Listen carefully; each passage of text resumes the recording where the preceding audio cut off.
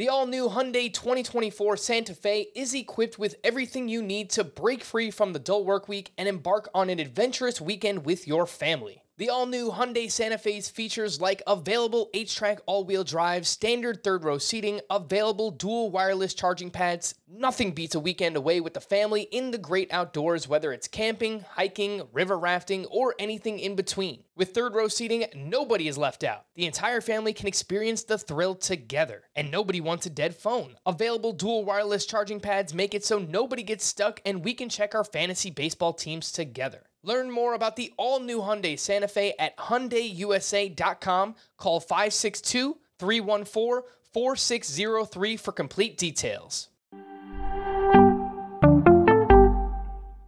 Welcome to the Fantasy Baseball Today podcast from CBS Sports. High drive, center field, hit the wall, grand slam. This is magnificent. Got a fantasy question? Email fantasybaseball@cbsi.com. Get ready to win your league. Where fantasy becomes reality. Now here's Frank, Scott, Chris, and Adam. I am not even sure what words to use to describe Shohei Ohtani or Kyle Schwarber anymore. Welcome into Fantasy Baseball Today on Wednesday, June 30th. Frank Stanfield joined by Chris Towers. Sorry for the late start. Just so much going on. And I haven't looked into this enough yet, Chris, but I am officially dubbing June 2021 the all-time month of the hitter. Sticky substances, be gone, home runs up, batting average up. It is a crazy time for offense in baseball. I'm interested in that because last time I looked, it was actually, 731 OPS in the month of June. I feel like it was like 718 like a week ago when I last looked at it. So maybe it's just been a historically great week for offenses. I don't know. It might be, or it might just be the fact that offense was so bad in April and May that just seeing this much now is kind of making it look much better than it actually is. But nonetheless, man, Shohei Ohtani and Kyle Schwarber, just ridiculous. Ridiculous. I got 3 words to describe Kyle Schwarber. Go. Big, beefy, baseball, boy. That's 4 words. Yeah, I don't think Ohtani fits that description. Kyle Schwarber definitely does, but Schwarber, another leadoff home run. He's now up to 25 home runs for the season, 16 in the month of June. Guy is skyrocketing up my rankings as well, Chris. I think I moved him inside of my top 25 outfielders. Is that too aggressive? That doesn't strike me as unreasonable. I mean, we've seen Kyle Schwarber go on probably nothing like this, but in 2019, he had a 997 OPS after the All-Star break with 20 homers in 70 games. So, that's a little bit different than 16 homers in 23 games or whatever he's on right now, because it's actually all since June 10th. Those 16 home runs, which is oh my God. even more impressive. It's 16 homers and I believe 23 games or something like that. So wow, he's been absolutely out of this world. But we know Kyle Schwarber is an elite power hitter. He doesn't always hit like that. 16 home runs in 18 games is what he's at right now, which is really good. And it's a fluke in that, like, he's not going to hit 140 home runs this season, or I guess it would be more like 110 at this pace if he kept it up the rest of the season. He's not going to do that. I don't think I'm being unfair to Kyle, but there's no question that he's got this kind of potential. He always has. And, a big part of what we're seeing is he's batted leadoff in all but one of those games. Since June 10th. So he's getting all but 2. Sorry. He's getting more opportunities than he otherwise would, because before that he was mostly hitting 4th in the lineup. Yes. So that matters. And well on his way to a career high in terms of home runs. His previous high was 38 back in 2019.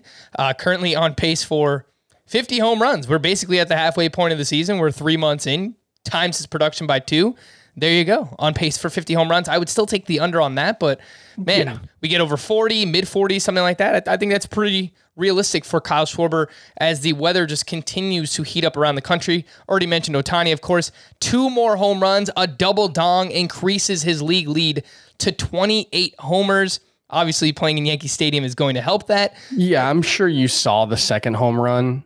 Yeah, that was one of the weirdest home runs I've ever seen. It was like a letters high fastball that probably didn't go more than 20 feet off the ground. It was definitely a Yankee Stadium home run, but yeah, that was such an impressive home run to turn around on that up and in pitch and hit a line drive out, basically. Ridiculous. There's no words left to describe what Shohei Ohtani is doing right now. But another one we talked about what he was on pace for last night, and obviously only increases that now. So, that second home run, if anyone's seen it, just his ability to turn around on that was just 11 homers in his last 13 games. Another one. Yeah, just Ohtani and Schwarber right now. And I moved Ohtani up to, I believe, my 4th ranked outfielder. Yeah, behind only Acuna, Betts, and Juan Soto. You might want to argue that he should be ahead of Betts and Soto, but not ready to do that yet. Who knows? Maybe in due time. Let's talk about some other standouts from Tuesday's action. Oh my goodness gracious! All right. I'm going to start with Germán Marquez, who I believe was my oh my goodness gracious player the last time he pitched, and he took a no-hitter into the 9th inning against the Pittsburgh Pirates. He gave up 1 hit, only 1 walk, 5 strikeouts, 14 swinging strikes on 92 pitches for Germán Marquez. He has given up a total of 4 hits over his last 3 starts. Granted, really good matchups against the Mariners, the Brewers, and the Pirates, but I mean, we don't even see the game's best pitchers doing that over a 3-start stretch, even against really good matchups. So he's locked in right now, Germán Marquez. His last 8 starts overall, 2.00 ERA, only 46 strikeouts over 54 innings pitched, but that also includes a start where he gave up 8 earned runs for Germán Marquez, and he still has a 2.00 ERA during that time. So that lets you know exactly how well he is pitching on the season. A 54% ground ball rate, 13% swinging strike rate. The walks were a huge issue early on for Germán Marquez, but has really, really reined in that control during this recent stretch. So, Chris, I mean, the question I have for you is, are you more likely to buy or sell Germán Marquez based on what he's doing right now? Because I kind of see both paths. You can sell based on what he's doing right now. You don't think it's sustainable, or you can buy with the hope that the Rockies maybe trade him away. What do you think?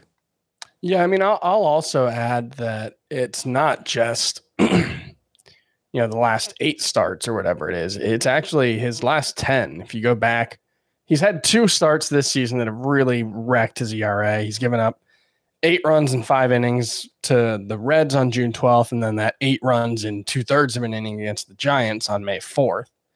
That represents 25% of his season total of earned runs allowed. But over his last 10 starts, he's got a 2.32 ERA.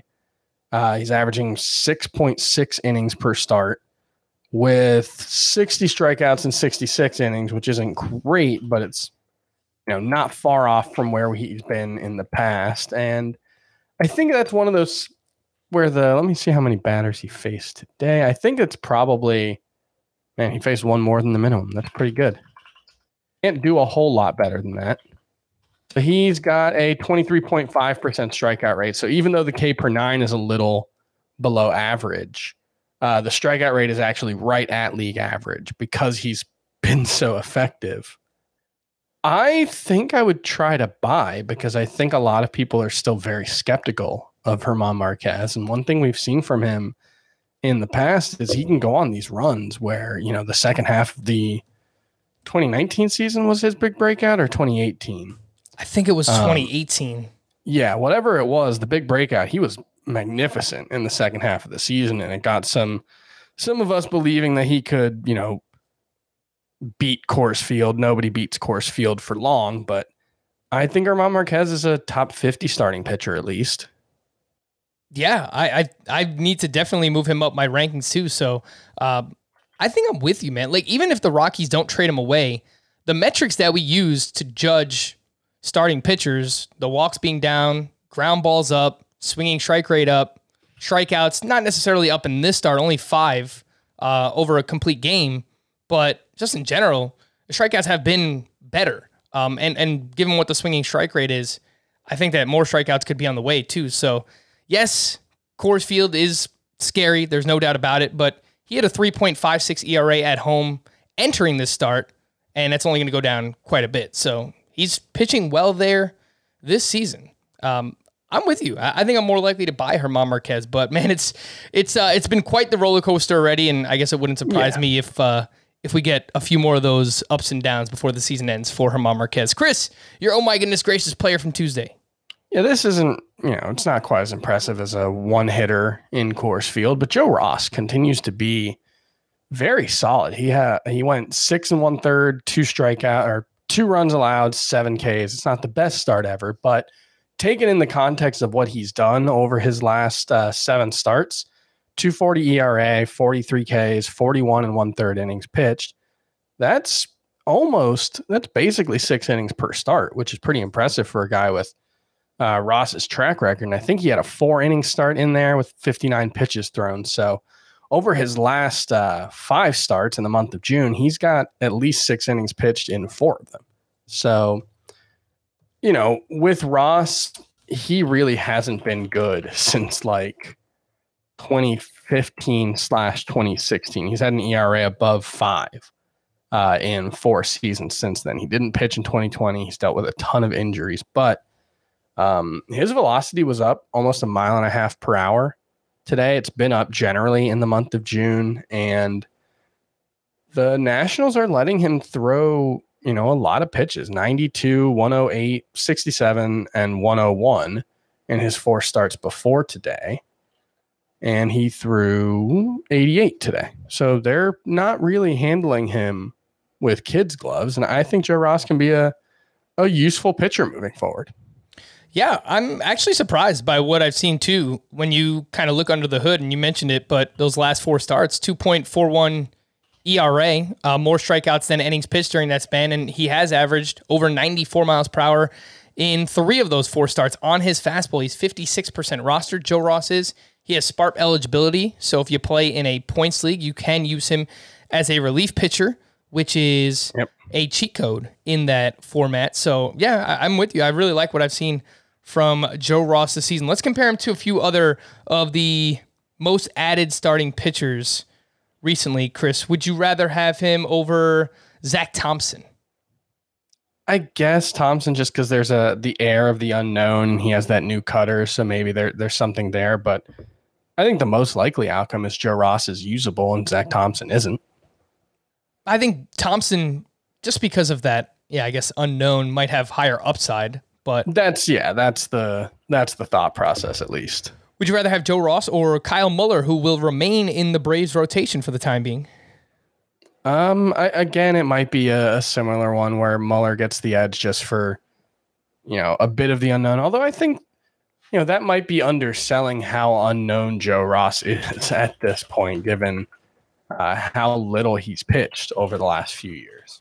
Before we move on to news and notes, I do want to just mention all of the other big home run performances that we saw on Tuesday, because there was a lot of them. So to go along with Shohei Ohtani and Kyle Schwarber, Joey Gallo had another double dong. He has 18 home runs on the season, 9 home runs in June. No, he's not, Chris. No, he's not. He is actually rising. I moved him up inside my top 40 outfielders, and honestly, it needs to be higher than that. So I'm going to go back to the drawing board on that one. But Joey Gallo looks a lot like Joey Gallo so far in June. Gary Sanchez had 2 more hits, including his 14th home run of the season. Aaron Judge added his 18th home run. Juan Soto and Victor Robles. It was kind of a hit parade early on against... Who is the Rich Hill? It was early on in that game. They were just bombs away on him. But Juan Soto hit his 9th home run. Victor Robles, it was his first home run of the season. More on Rich Hill a little bit later on. Rhys Hoskins hit his 17th homer, day after I bring him up as a drop-o-meter candidate. So great job. That'll happen. Jesse Winker hit his 19th. It's been a while since we've talked about Jesse Winker. Batting average, OPS down a little bit for the month, but still really good. It's something like 280 and right around a 900 OPS. So again, it's still awesome. Ozzie Albies hit his 13th home run, and since May 1st, he is batting .265 with 8 homers and 9 steals. Nolan Arenado went 2 for 3 with his 16th home run. Brandon Lau hit his 16th home run of the season. And all of a sudden in June, batting .241, 7 homers. Sounds a lot like Brandon Lau. Cedric Mullins hit his 14th home run. Another one, Chris. I moved way up. I think I have him at like outfielder 22 now because he shows no signs of slowing down. Just sticking to being a lefty this year has done Cedric Mullins wonders. His quality of contact way up. We spoke about him on yesterday's podcast as well. And the last one is Josh Donaldson. 12th homer, has 6 hits with 2 home runs in 4 games since returning from his calf injury. I lied, it wasn't the last one. We had 2 socks and 2 shoes. That's a home run and a steal. Sock and a shoe in the same game. Tommy Pham, 3 more hits, including his 9th homer, 12th stolen base in June, batting .337 with 6 homers and 6 steals. Has led off every game for the Padres except 2 since May 25th. Chris, I kind of want to buy high on Tommy Pham. Yeah, I think he's. I wrote about him as a riser in the trade values chart column last week. The next one will be coming out tomorrow. I pretty much finished my updated rankings for that, and I think there's still room for him to keep improving. And pretty much since I think it's like mid-May, he's been quite good. You're awesome. Gonna get. End up with 25 homers and 12 to 15 steals from him, probably. Yeah. If not more steals. Yeah, 9 homers and 12 steals at the halfway mark. So, yeah. I mean, 2020, maybe even flirts with 25. Just needs to stay healthy. That's obviously the biggest key for Tommy Pham. Whit Merrifield has homered in back-to-back games, and he's now up to 8 homers and 22 steals for the season, batting over, I believe it's over 350 for the month of June. So, nice little bounce-back month here for Whit Merrifield. Just want to remind everybody about what's going on CBS Sports HQ this week. As always, CBS Sports HQ is the network to start your sports news day at 8 a.m. Eastern with Morning Buzz, an hour of highlights, news, and all the days need to know. And come back or leave us on all day at 6 p.m. where we break down all the night's action and release dozens of picks from the best analysts and cappers in the sports world. How to watch HQ? It's easy. Go to your Roku, Apple TV, Fire TV, really most connected TVs, and look for the CBS Sports app. Fire it up. Check out HQ, the only 24/7 free sports streaming network. News and notes from Tuesday, and the biggest story, unfortunately, Trevor Bauer is under investigation for allegedly assaulting a woman earlier this year, according to TMZ. Not much more than that we can add at this time, but obviously it's a very serious story and one that we will keep you updated on as we get more information. Jose Urquidy left his start on Tuesday with right shoulder discomfort. Speaking of kitties, Jose Urquidy. I'm trying to virtually pet David Bowie right now, but it's not working. Hey, Bowie, you want to talk? Jose Urquidy left his start on Tuesday with right shoulder discomfort. Maybe this opens up a spot for Christian Javier to get thrown back into the rotation. He is 67% rostered. The Astros, according to Roster Resource at least, we're rolling with a 6-man rotation right now, so they might want to keep that going. We had a trade, and it included the Blue Jays, who acquired Corey Dickerson and reliever Adam Cimber from the Miami Marlins in exchange for infielder Joe Panik and an undisclosed minor league pitcher. I assume Dickerson just fills a 4th outfielder role. It sounds like Dickerson was kind of the price of trading for Adam Cimber. Cimber is the guy the Blue Jays wanted here. Yeah. And I looked into his numbers, really low ERA, doesn't get any strikeouts at all for Adam Cimber. So I guess just another bullpen piece for them. So bullpen's been an issue for Toronto. Yeah, let's get some of those leads to Jordan Romano so we can get more saves. Yeah. We had some mixed reports on Tuesday for Alex Bregman.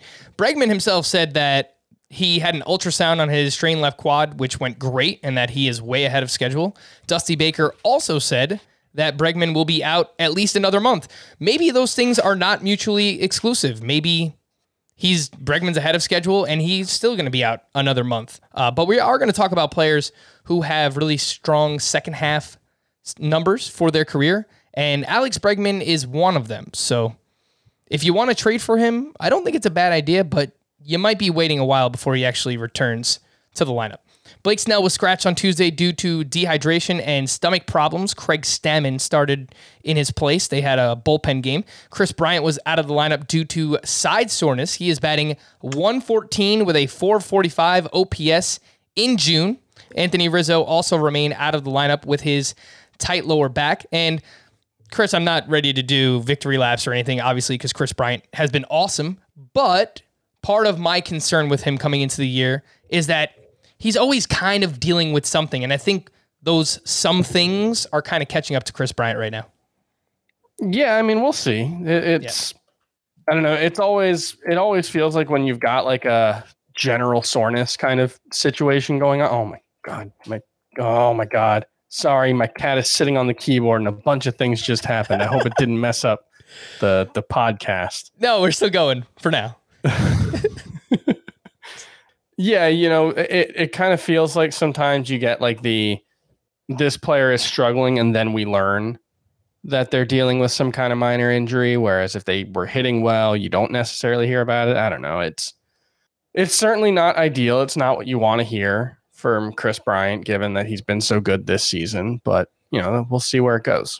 Let's see where it goes. Jose Abreu surprisingly returned to the lineup on Tuesday, despite getting hit by a pitch on his knee on Sunday, and he was writhing and rolling around on the ground. So I was surprised to see him in the lineup. Gene Segura was activated and was batting second for the Phillies on Tuesday. Steven Strasburg threw off the bullpen mound for the second time since suffering his injury. He remains without a timetable. Colton Wong remained out with his calf issue. Yoan Moncada was out of the lineup due to his shoulder, quote, barking, according to his manager, Tony La Russa. Yoan Moncada is batting .275 with 5 homers and 2 steals on the season. It's not a bad year, but it's definitely not a good one for Yoan Moncada. It's kind of been a mixed bag. It's kind of similar to what what's going on with Chris Bryant, where Moncada actually had like an .850 OPS in the first 2 months of the season. Really good plate discipline, and then he's just been kind of awful in June so far. And maybe that's kind of he got a day off. He's been dealing with something. We're trying to get him on track kind of thing. Let's hope that's what it is. Max Fried has fully recovered from his blister issue and will start on Wednesday. Michael Pineda started a rehab assignment on Tuesday. He's currently on the IL with forearm inflammation. Luis Robert was cleared to ramp up baseball activities. Remember, he is on the IL since May with a strained hip. His timeline still remains sometime in August. So good news here for Robert, but he's still at least a month and a half away. Ryan Weathers is expected to be recalled from AAA and start on Thursday for the Padres. He had a 3.60 ERA and a 1.50 whip in 2 starts in the minors. He is 23% rostered, Ryan Weathers, for those in deeper leagues. And the A's recalled Frank Schwindel. Who is that guy? Well, he's a 29-year-old minor leaguer who was crushing it in AAA. He was batting .324 with 16 home runs. Throw him on the scout team. The prospect updates. The Brewers promoted pitching prospect Aaron Ashby from AAA. He had an .871 ERA across 10 1/3 innings as a reliever, but he was pitching very well as a starter originally. 2.93 ERA over 27 2/3 innings pitched. Ashby expected to be used out of the bullpen initially for the Brewers. Chris, anything that you would like to add? That's Andy Ashby's nephew. Oh, all right. That's what I would like to add. Okay. Throw him on the scout team. The Phillies optioned Spencer Howard back to AAA. He had a 5.82 ERA across 21 2/3 innings. Though they never really gave him a fair shot to be a starter, he did not have a start where he went more than 4 innings. So I don't really know what the Phillies' plan is for Spencer Howard. Yeah, and he's already 24. The results so far in the majors have been pretty mediocre. I don't know. I don't know what to make of him. As far as does he still have? He definitely still has potential, but how likely is it that he's going to make an impact? That's a big question right now at this point. Yeah, I think that unfortunately is very fair to say about Spencer Howard. Yesterday we did the drop-o-meter for some hitters. Let's fire it up for some pitchers. And the first one I want to talk about is Kenta Maeda, who up against the White Sox, 4 2/3 8 hits, 7 runs, 5 walks. On the season, 5.56 ERA, 1.55 whip for Kenta Maeda. The walks are up to 3.2 per 9 on the season. Last year, 1.5 walks per 9. The swinging strike rate is currently 13%. Last year, it was 17%. And according to StatCast, Kenta Maeda's hard hit rate this season is 41%. Last year, that was 24%. Chris, what is the drop-o-meter? 1 to 10. 1, you're holding on. 10, you could drop him in all leagues on Kenta Maeda. Yeah, the thing is, before this start, he was actually pretty good recently. He'd only made 2 starts since coming back from the IL, and he missed about 4 weeks. But in 6 starts since the start of May, he'd had a 25% strikeout rate, a 8% walk rate, and a 3.77 ERA. You know, it's certainly not ace production, but it's not droppable. So I'm still willing to give him the chance, the benefit of the doubt. I actually picked him up in Tout Wars this week because somebody had dropped him. So I would say a 1. And that's a pretty deep league. That's a 12-team roto league. You start 9 pitchers, right? Yeah. So, wow, yeah. Someone dropped Kenta Maeda there. That's pretty interesting. I think in shallower leagues, it depends who's available. Like, I would be kind of tempted to drop Kenta Maeda for Shane McClanahan if he were still available in my league. I think that's reasonable, yeah. Yep. Who would you rather have rest of season, Maeda or German Marquez? Maeda. I think we're getting really close, though, on that one.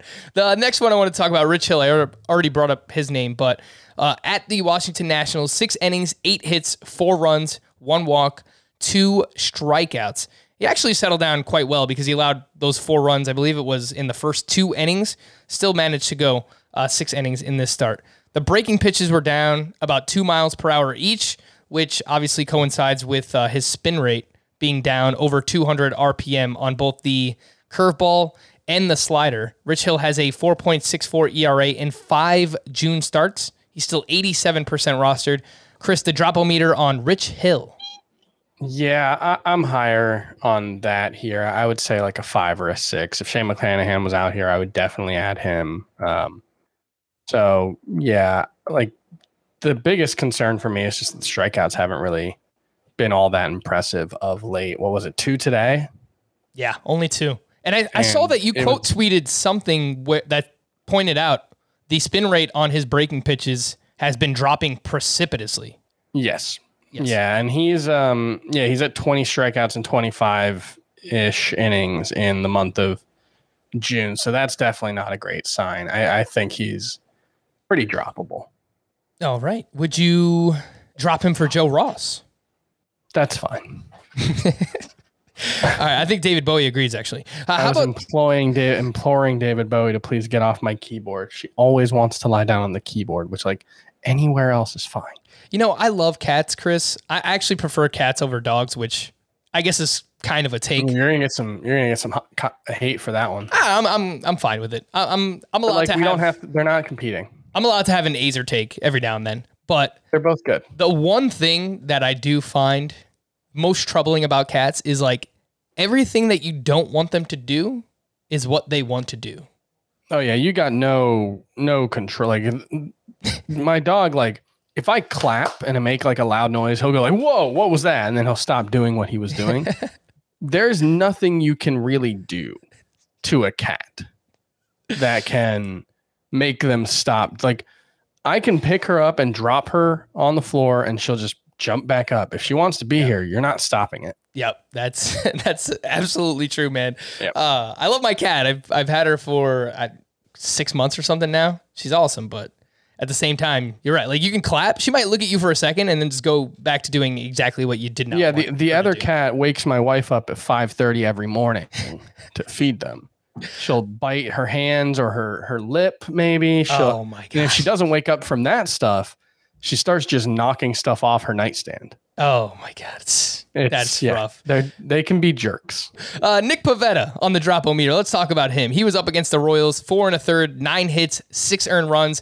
This comes after a start where I forgot how many innings it was, but he did not allow a hit in those innings in his previous start. The ERA is up to 4.43 for the season. If we look at specifically June. 6 June starts for Nick Pivetta, a 5.48 ERA during that span. Like Rich Hill, he's still 87% rostered, Chris. Drop-o-meter, Nick Pivetta. 8, 9. I think he's, maybe you'll miss him, but I think it's more likely than not that he's just going to be a guy you pick up and, try to ride while he's hot and then drop all season long. I'm just going to lump these two together and kind of issue an apology to anyone who we told to pick up Jameson Taillon, because I don't know what the issue is. Some of the underlying numbers actually look pretty good for him. He gives up a lot of fly balls. That's not playing well in Yankee Stadium, obviously. He's getting a good amount of swinging strikes. He's getting strikeouts, but when the guy gets hit, he gets hit hard. So Jameson Taillon against the Angels gave up 5 earned runs. The ERA is at 5.43. Andrew Heaney, same thing on the other side. He's got a 5.40 ERA. Chris, do you have any issues dropping either of these pitchers?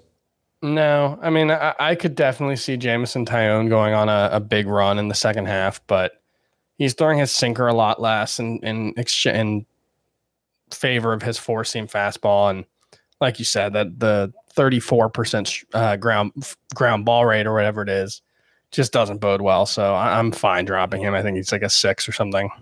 If you can stash him in a deeper league just because there's nothing available, sure. But again, Shane McClanahan's the name we bring up all the time. I wouldn't, I wouldn't even think twice about dropping Jameson Taillon for him. Would you drop Taillon for Joe Ross?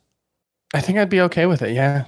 Yeah, I think you could kind of just ride the hot hand right now, and Joe Ross is definitely that. Let's talk about a few other starting pitchers that you might be able to add based on what they did on Tuesday.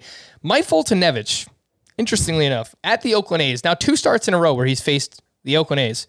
7 innings, 4 hits, 2 runs, 6 strikeouts. He had 14 swinging strikes on 94 pitches, back-to-back quality starts, and he threw a season-high 19 curveballs. So there was 2 different fastballs, 4-seamer, sinker. He's got 2 different breaking pitches, slider, curveball.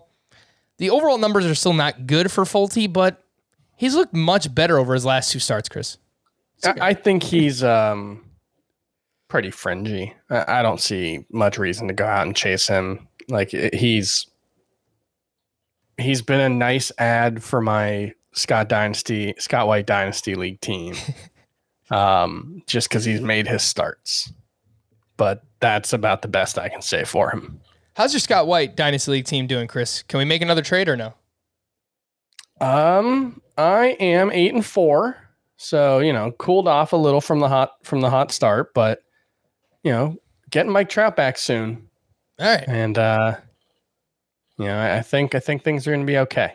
I got to check out your team because I have a few more pieces that I'm looking to sell off. So maybe we'll be a match there. Maybe you'll want to acquire Vince Velasquez, who was up against the Marlins. 7 shutout with 7 strikeouts on Tuesday, 14 swinging strikes on 97 pitches. However, he had a 7.97 ERA over his previous 5 starts. Was this just a Marlins thing? Yeah, I haven't been willing to buy the random good Vince Velasquez start since at least 2019, probably earlier than that.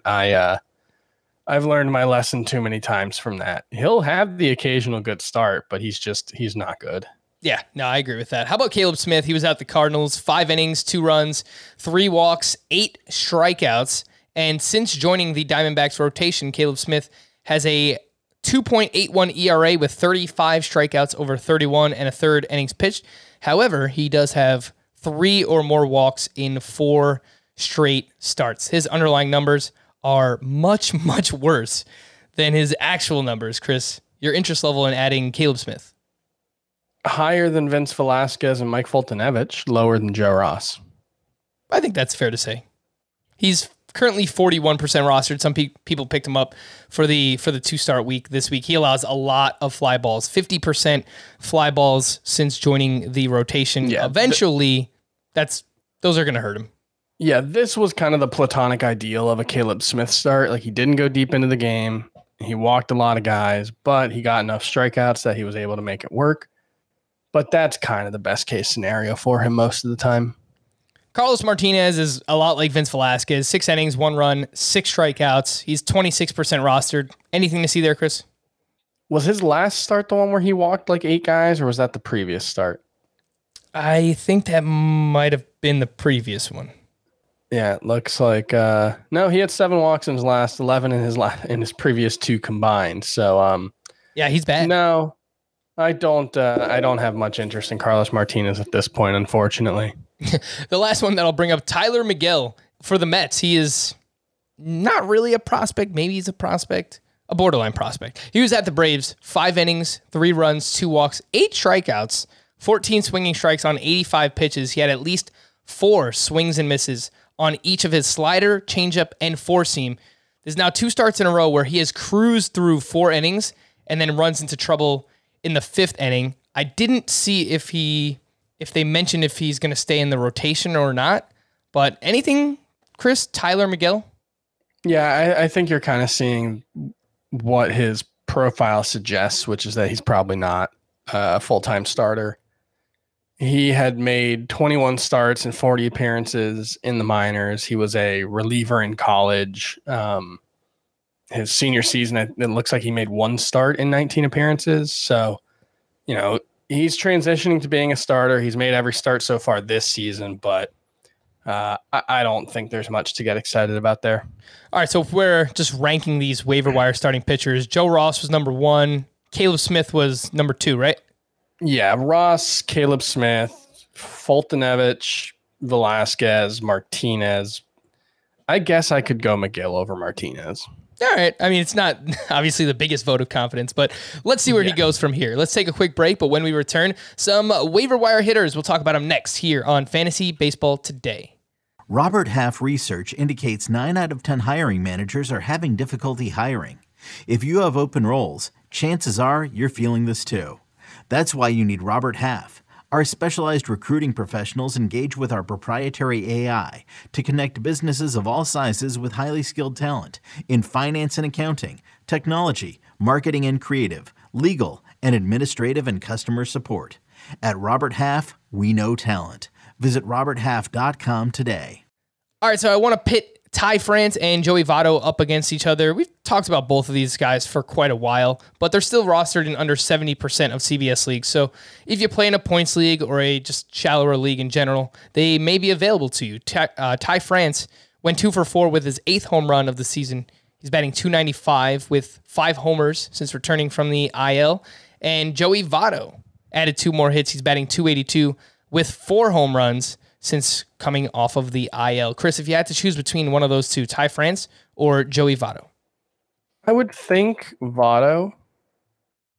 Just, looking at Ty France's expected stats, they're all pretty gross. So, Votto's actually hitting the ball very well, even if the results haven't been great. And I don't think he's going to be, the 374 xwOBA guy that he currently looks like, but I think he'll be better than what he's been so far. All right. If you play in a categories league, I keep bringing up the name because he's stealing bases, but Miles Straw added 2 walks, stole his 12th base of the season. Yeah. Also took his 5th caught stealing of the season on Tuesday. But where, if anywhere, are you looking to add Miles Straw? Any roto league, really. Any league where stolen bases really matter. Even 12-team leagues? Yeah, I think so. Okay. I added him, I believe, in Tout Wars. And maybe another 12-team league. Just, the possibility that he'll provide a little bit of batting average, good on-base skills, and stolen bases, that has value. I'm in last place in a couple of leagues in steals, so I need all the help I can get. Yes, and I'm sure many people are in a similar predicament when it comes to stolen bases.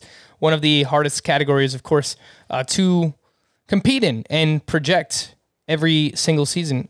For Miles Straw, he is currently batting .271. He's really got that batting average up there now with a 349 OBP. That's certainly serviceable for a, steals only specialist.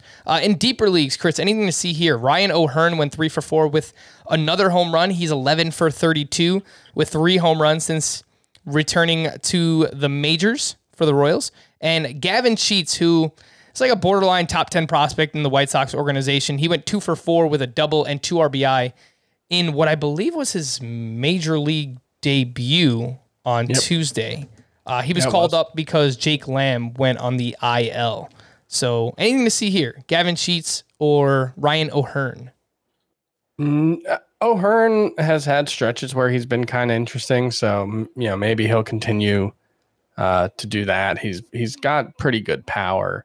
Sheets, I have trouble just looking at his minor league track record getting all that excited about him. 774 OPS bat. He's a 25-year-old, so it's not like he's particularly young. I would probably pass outside of an AL only league. All right. Yeah. I mean, again, only in the deepest leagues. Gavin Sheets and Ryan O'Hearn are the names there. Let's look at some players who have strong second half splits in their career. And I'm going to split, poor pun, I'm going to split these two into two different groups. I have 12 players listed here. Jorge Soler, Jose Abreu, Michael Conforto, Josh Donaldson, Tommy Pham, and Alex Bregman. That's your first group there. Again, Soler, Abreu, Conforto, Donaldson, Pham, Bregman. These are all players who have strong second half splits in their career. Chris, give me one or two of these hitters that you would most be looking to acquire for a second half push. I don't put too much stock in historical first half, second half splits. I think Jorge Soler is a good example of why. He's basically just had one awesome second half. Yeah. Or I was looking at Vladimir Guerrero has a much higher, I think it's like a 60-point swing in WOBA between the first half and the second half. But that's mostly because he hasn't had a second half of the season while he's hitting as the best hitter in baseball.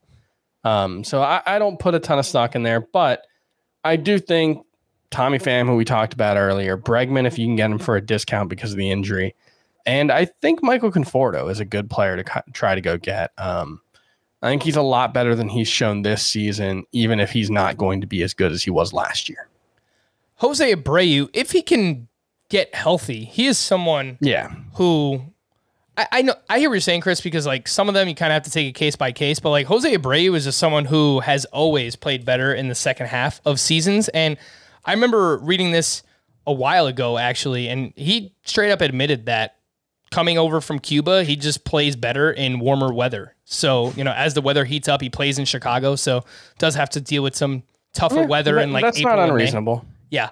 For Jose Abreu's career, 826 OPS in the first half, 898 OPS in the second half of seasons. So I'm with you on Conforto. Bregman, if he can get healthy. Donaldson, I like the possibility of trying to acquire him, but I'm still really worried about that calf. I think that's probably something you're going to deal with the rest of this season. Probably the rest of Josh Donaldson's career, if we're just being totally honest. Yeah, no, we're going on 3 or 4 years now of it being a pretty serious injury.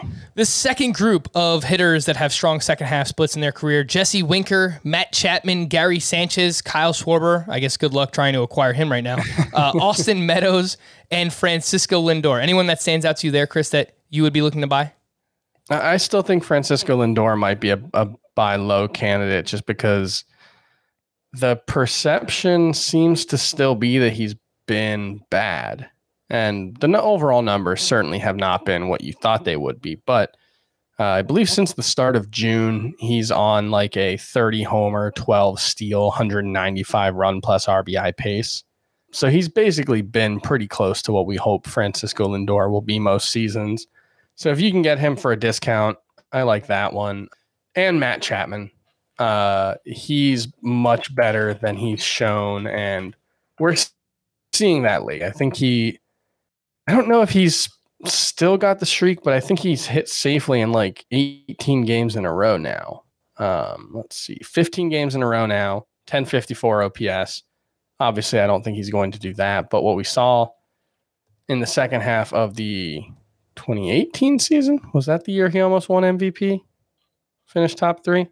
Yeah, he was a monster in the second half. 14 homers, 39 RBI, 52 runs in 64 games with a 961 OPS. I think he's a very, very good hitter who hasn't shown it. He's coming back from surgery, so maybe that's part of it, why he got off to such a slow start. But I think Chapman's a good buy low still, even with this little hot streak. Yeah, Matt Chapman hit his 11th home run of the season on Tuesday. It was his 6th home run of June. So it's taken him a few months here. He did have off-season hip surgery. So that was one of my concerns with him coming into the year, kind of similar to Cody Bellinger, though obviously it was two different body parts. I thought that they could get off to slow starts, but now is the time to honestly look to acquire either one. Matt Chapman, Cody Bellinger, if you can somehow get him on a discount, I would look into doing that as well. Who would you rather have between Chapman and Michael Conforto? Just in a vacuum if you're looking to acquire a hitter. Let's see. I just did this. It's Chapman. All right. There you go. Anyone out there looking to acquire some hitting for the second half? Those are some names that you can look at. Let's look at some of the leftovers from Tuesday's action. Trevor Story had 2 more hits with 2 more RBI. Wander Franco went 1 for 4 with a single, but has just 1 strikeout to 3 walks over his last 3 games. So if anyone is concerned about the plate discipline for Wander Franco, you shouldn't be. I guess other things, if you're worried about his batted ball data, sure, you can be. I think he's hitting like over 50% fly balls. That's too high for Wander Franco. But the plate discipline has been good. Trevor Rogers, another solid start, 5 2/3, 2 earned runs, 9 strikeouts, 20 swinging strikes on 99 pitches. Trevor Rogers has allowed 3 earned runs or less in all 16 of his starts this season. Lucas Giolito up against the Twins. Quality start, 6 innings, 3 runs, only 1 strikeout here, Chris. 9 swinging strikes. The spin rates for Lucas Giolito down across the board. 175 RPM on the fastball, 185 RPM on the slider, 377 RPM on the curveball. Are you worried about Giolito? Should he be in this conversation with Trevor Bauer and Garrett Cole as pitchers who are losing spin rate? I think you can certainly include him in that discussion. And, looking at my trade values, I've basically got him tied with Corbin Burns, who's another player who is, right.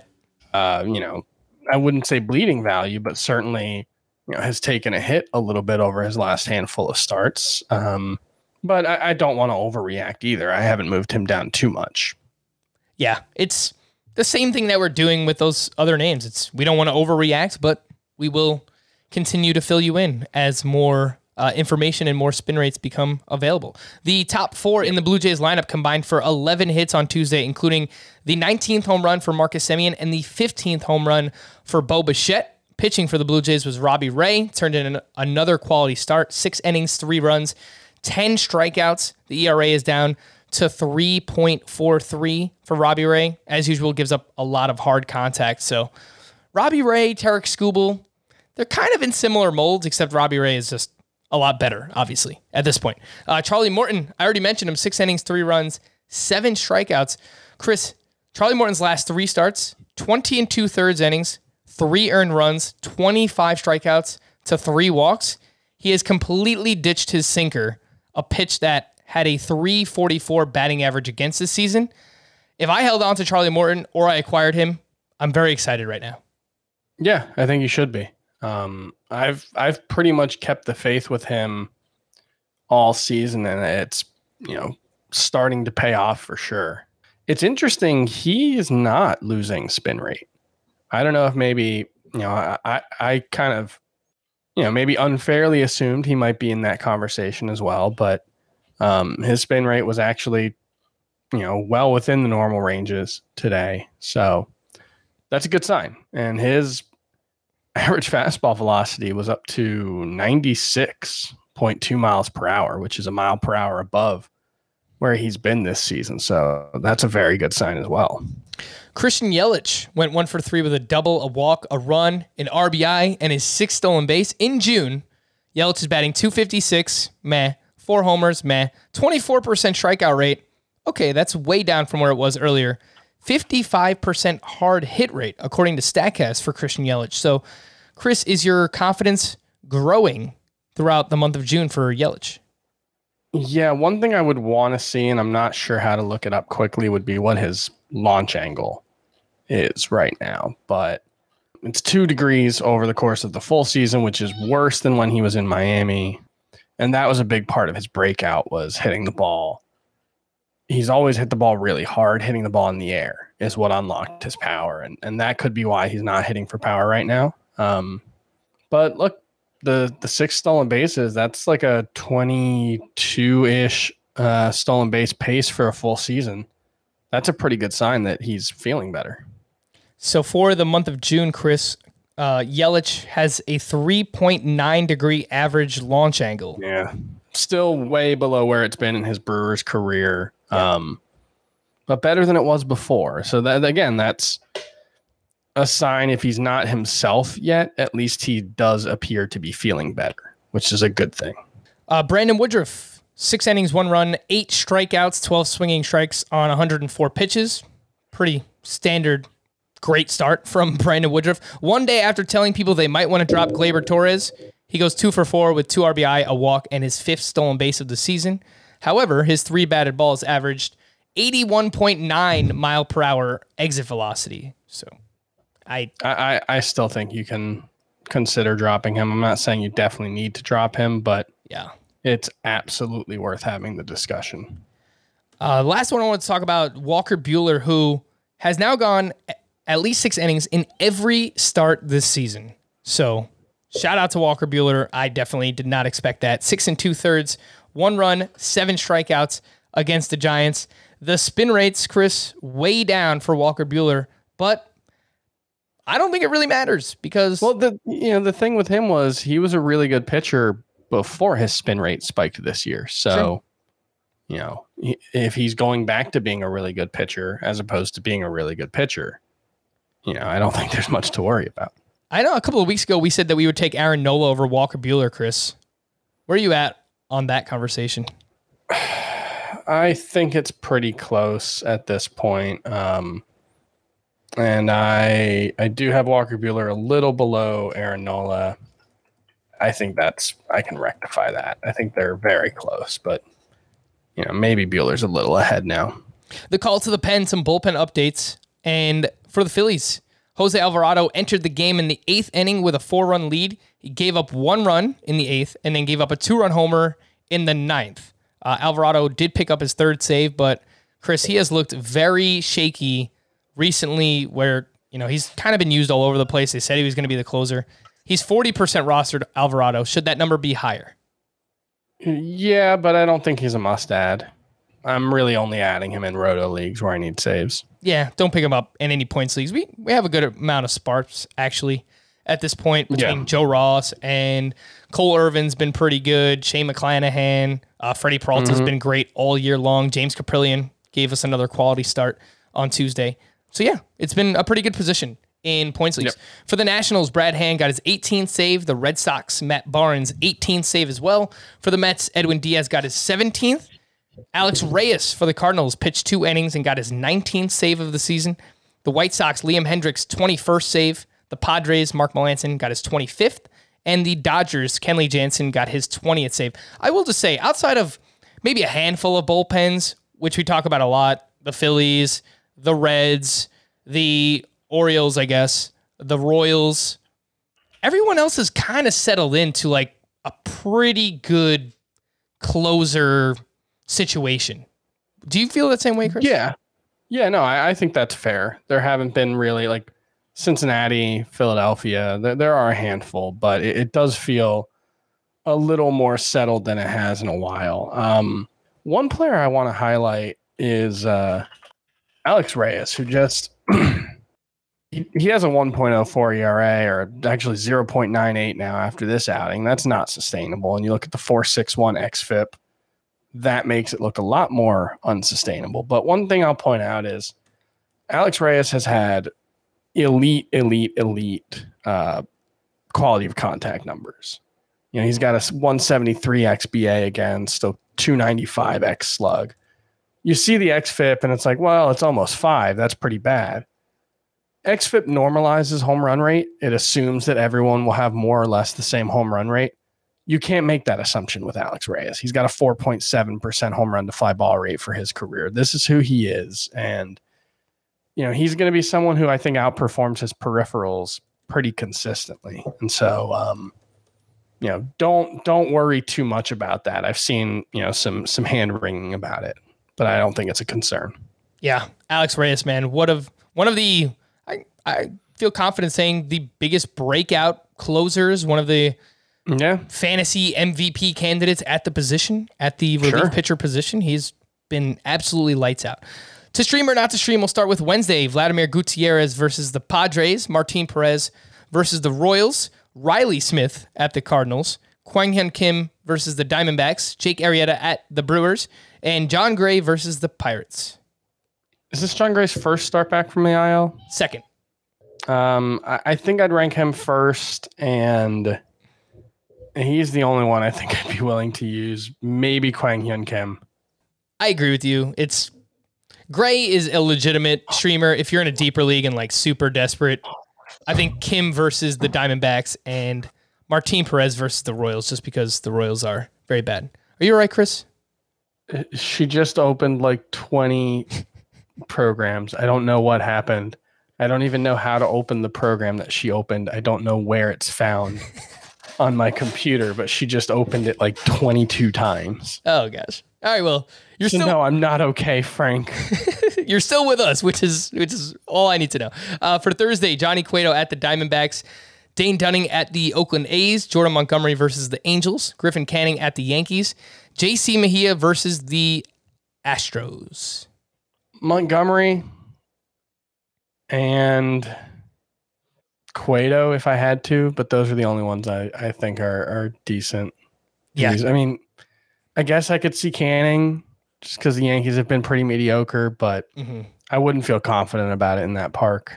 Cueto had a quality start his last time out. The Diamondbacks just made Carlos Martinez look good. I guess I could get behind Johnny Cueto as well. Let's wrap up here with some Apple Podcast review questions. Thank you to everyone out there who has left a 5-star rating and review. A lot of people coming to the support of Oh My Goodness Gracious as well, so I do appreciate that. This question is from Rondo. What is the best way to find partial season StatCast data? And the way that I just did it is I go to a player's page on Fangraphs.com. Then you click on their game log, and you can sort by whatever date you want. Say you just want to look at the past 2 weeks, you can go into their little calendar thing and you could choose the last 2 weeks. And then there is a StatCast tab within the whole game log, whatever. You'll see a bunch of menus there. And that's how I do it. Chris, I don't know if you know an easier way to do that. I think on the StatCast player pages, one thing that they do have is, under the StatCast tab, you've got like the graph that shows up for every player. You can go from all seasons to 2021. You can go from season to month, and then you can kind of sort by what you're looking for. So like I'm on Patrick Wisdom's page, and he had a 90.9% hard hit rate in 71 or 16 plate appearances in June or in May. That's pretty good. Still up to 57.1%. so far in the month of June, but the whiff rate has climbed to 44% overall. So, yikes. That's one option that you can do as well. This next one's from Joel Christie. I'm in a 12-team head-to-head league. I was looking to sell high and buy low and was totally shocked that this trade proposal was actually accepted. I offered Cedric Mullins straight up for Mookie Betts. Grade the trade. A++++. You know what's crazy, Chris? Even with how bad Betts has been this year, he's batting around 250. He's averaging 3.5 fantasy points per game in points leagues. Cedric Mullins, who is on a near 30-25 pace, is averaging 3.3 fantasy points per game. Yeah, like this is the worst season Betts has had since 2017. He's still got an 842 OPS and a 371 on base percentage. He's got an ISO above 200. Like, a bad Mookie Betts season is still better than most players' best seasons. And Mookie Betts is going to be a lot better than he has been moving forward. He's got a 272 BABIP. So that alone tells you things are going to get a lot better for Mookie Betts, and things are already pretty good for him.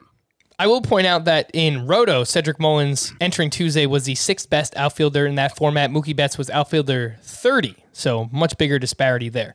This one's from Steven. Why do pitchers get limited based on prior year's innings? I would think actual pitches would be a better way to limit how much a pitcher throws in a year. Example, pitcher A can throw 150 innings with 2250 pitches, but pitcher B can throw 150 innings with 2850 pitches. That seems like a pretty big disparity for the same amount of innings pitched. So I don't know how realistic that is, but in today's world, we judge them the same. I don't know. That would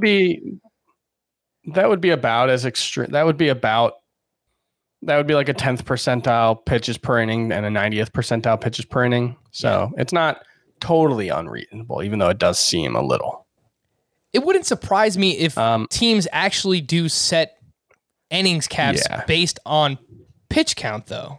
Like, we kind of see that. Like, the way that pitchers are limited, like, while we talk about innings, a lot of the time it's like either they don't want them to go third time through the order, or, okay, this pitcher is at 80 pitches if they're a young pitcher. I don't want them to go more than that. Or you barely see, like, younger starting pitchers get over 100 pitches anymore in a start. And I think that's kind of the same thing. It's like by design. Yeah, I mean, I'm trying to find the right example. Okay, Carlos Rodon. You know, the point is not all innings are the same, I think is the point this guy's trying to make. But it's also worth noting not all pitches are the same. You know, Carlos Rodon has a .090 whip, so he's working very quick innings for the most part, and he hasn't been in a lot of tough situations. You know, there is a difference between an inning where you throw 20 pitches and, you know, have the bases loaded, and an inning where you throw 12 pitches and, you know, don't allow any hits. You know, one is going to be more stressful, even if there's only an 8-pitch difference between the two. So we tend to use innings as a shorthand just because it's a lot easier to wrangle 150 innings than 2,850 pitches or whatever the number might be. I'm sure major league teams have much, much more sophisticated ways of tracking this stuff. They're looking at biometric data. They're looking at, you know, spin rate and velocity and, you know, the number of stressful pitches. And I'm sure they've got all kinds of proprietary algorithms. The innings thing, I think, mostly comes from like I think it's the Verducci effect is what it was referred to as, where the 50 innings was kind of the magic number where injuries go up.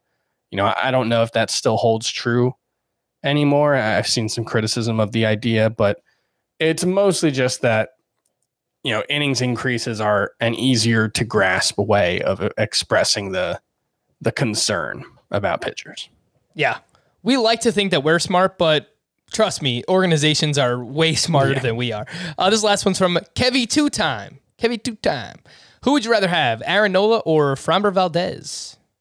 Definitely Aaron Nola.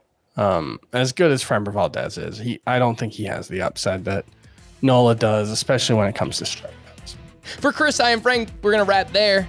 We are going to leave you here. This is one of the worst endings to a podcast that I have ever done. For Chris, I am Frank. Thank you all for listening and watching Fantasy Baseball today. We will be back again tomorrow. Bye-bye.